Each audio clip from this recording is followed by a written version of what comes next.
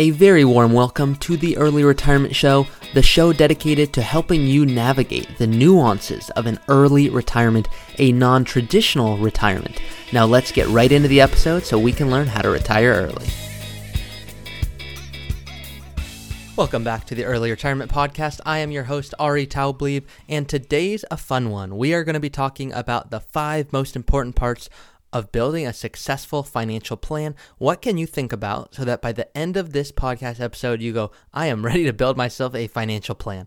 So we're going to also focus on what you should be avoiding, because sometimes people will spend so much energy on things that just don't play a big role. And I want you to spend your time that you do choose on your financial life on things that matter most. Before we hop into today's episode, I am going to highlight a recent review, and if you have not left a review yet on iTunes, please go ahead and do so. It is so helpful to see your feedback, and it helps more people find the show. So I truly appreciate it. I love doing these podcasts. So this one is by Ben Silbar, who says, retirement advice.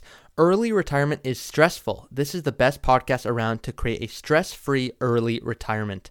Thank you, Ben. I hope that it has certainly been helpful.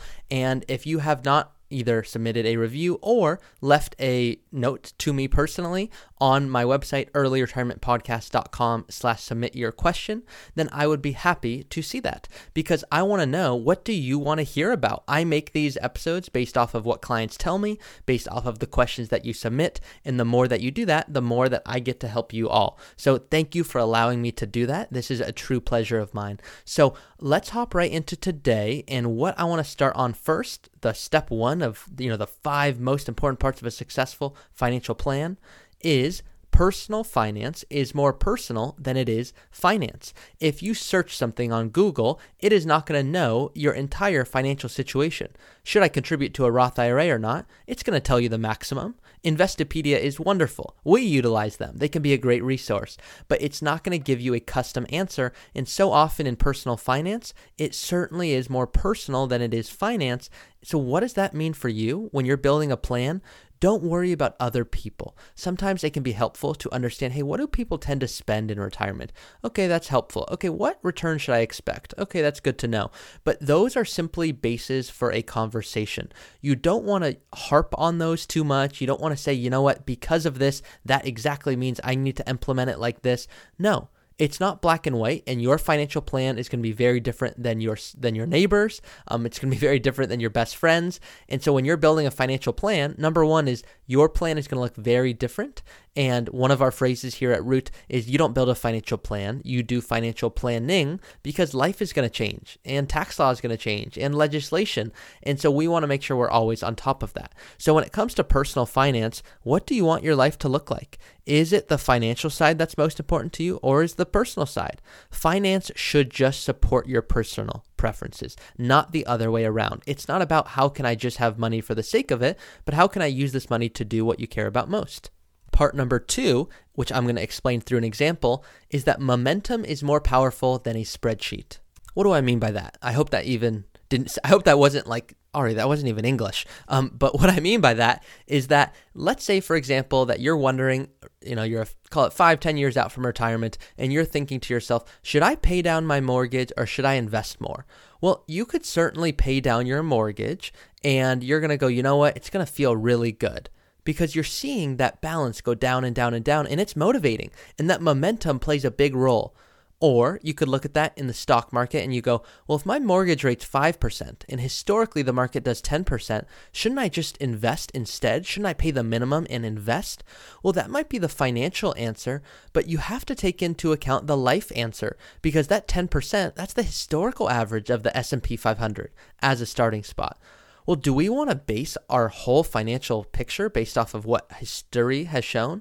We don't. And so what do we do instead? We weigh the pros and cons. And the first pro to weigh against the con is, historically, the market will make you more money. but that's not always the most motivating. Seeing that balance go down on your mortgage can be so powerful, and we always like to say that people don't celebrate when their investment portfolio goes up by another $100,000. They get to celebrate when they've paid off their home. It feels like a big burden that's been lifted off of your shoulders. So we will often encourage clients that even if it's not the financial answer, it can make most sense to pay down your mortgage, like in a situation like this. So don't feel that there's ever a right or wrong. There is a what makes most sense for your situation. And once again, when you're wondering, okay, how should I think about this? Well, the first thing is, what's the real goal here? Is the goal to pay off that mortgage so you can go, I don't want to have to think about that. That's one less expense in retirement. Or is the goal to say, I want to maximize income? Because if your goal is to maximize income, we might advise by investing better, you will have more income in retirement. Well, how can we invest better? Well, we can alter our investments, but we can also contribute more dollars. So it comes back to, what do you care about most? That's what you have to ask. Once you know what you care about, great. Now let's backfill it. So let's almost reverse engineer with the finances. That's the easy side. It's figuring out what do you care about. That's the hard part. Part number 3 is that stocks and bonds are not the only things you can invest in. People often think about that, and I want to invite you to think about your own time. You can invest in yourself, which is often your greatest asset. Compound interest in the stock market can be amazing, but so can getting another raise at work. So can switching careers to a higher income. So can saving more. So can spending less. So when it looks to, what do you want out of your life? I would invite you to think about, okay, let's have our investments aligned, and then what do you want to support that? Because personally, I don't invest in real estate. Not because it's a bad investment. It can be a great investment. Historically, it can do even better than the stock market, depending on where you invest. But that's not why I don't invest in real estate. I don't invest in real estate because I don't want to focus any of my time and energy in that world. I would rather invest fully passively in the stock market, having my money grow for me, while also investing in my time, in my career, in what I care about most, in what I really enjoy. So don't think about investing only in the sense of stocks and bonds, but also think about it in your personal life of, okay, what can I invest in to better myself? Both, of course, personally in the sense of, hey, how do you feel? But also in the sense that, okay, should you go back to school for a master's degree? Okay, does it make sense to switch careers to a job that's more fulfilling? So what do you care about most? Once again, that's where I start, and then backfill it. Part number 4, and this is a weird one to think about, but it is true, is that your financial behavior is a reflection of your self-perceived identity. What you do now is a mirror image of the type of person that you believe you are, whether it's conscious or subconsciously.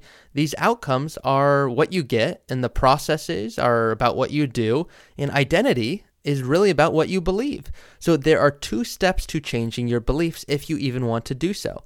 Decide the person you want to be, and you prove it to yourself through small wins. What we always are saying is momentum is more important than speed. When people reach out, they often think, I need to adjust my investments, I need to get my tax strategy in line, I need a will, I need a trust, I need insurance. Great, but if we try to do it all at once, then we often don't take any actions, or we risk doing it poorly. So let's certainly move in the right direction, what we call that momentum, and that's more important than speed. So number 4 is your financial behavior is a reflection of your self-perceived identity. And what can you do about it? You start with your awareness of it.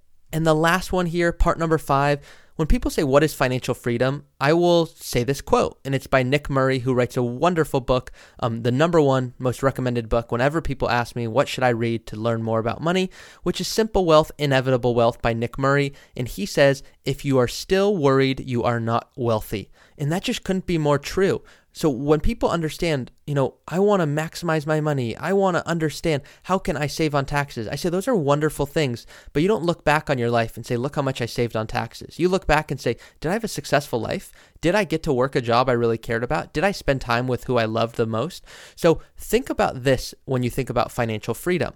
Financial freedom is the freedom to think about money less, not more. Financial freedom is when you have a plan that tells you, great, I can do this. I don't have to do this. Understand, I have the freedom to do that. Great, let's do more of those things. So that's when I think about financial freedom. It's truly the freedom to not have to do things you don't want to do. And I'll leave you with this quote, which is one of my favorites as well, by Francis Bacon. Money is a great servant, but a bad master. So make sure that you control your money. You are the boss of your life, and it starts with having a plan. Some people think building a plan is stressful. I say the opposite. Now, I'm a little biased since this is what I do for a living and I love doing it, but I say it's the opposite because financial planning should be fun. At the end of the day, we're talking about what you care about most here. It's not really about the numbers. We're simply using those to fill the life we want to live. So how can we make sure that we're saving as much as possible, investing very well? Well, we do that by being very intentional. So when you think about early retirement, which is of course the name of this podcast, what is an early retirement? It's the freedom to not have to work. I'm saying if you really enjoy working, great, keep doing it. It's going to only make the financial plan look better. But if you don't love doing it, or there's a career you've been putting off or something else, great, let's consider that. Let's just use the numbers to do so. So that is it for the 5 steps to building a successful financial plan. Of course, there's more to it. There always is more to it, but this is the framework that I like to think through when I'm building a plan. Then we backfill it and go, okay, let's really dial in these investments. Let's really make sure the taxes are working in a way that doesn't just save you in this year. Many CPAs will do a wonderful job about reporting last year. They'll also do a great job about saving you in taxes this year. What they don't do an amazing job at, in my opinion, is looking at your total lifetime tax liability. So if you're working with a financial planner right now, ask yourself, ask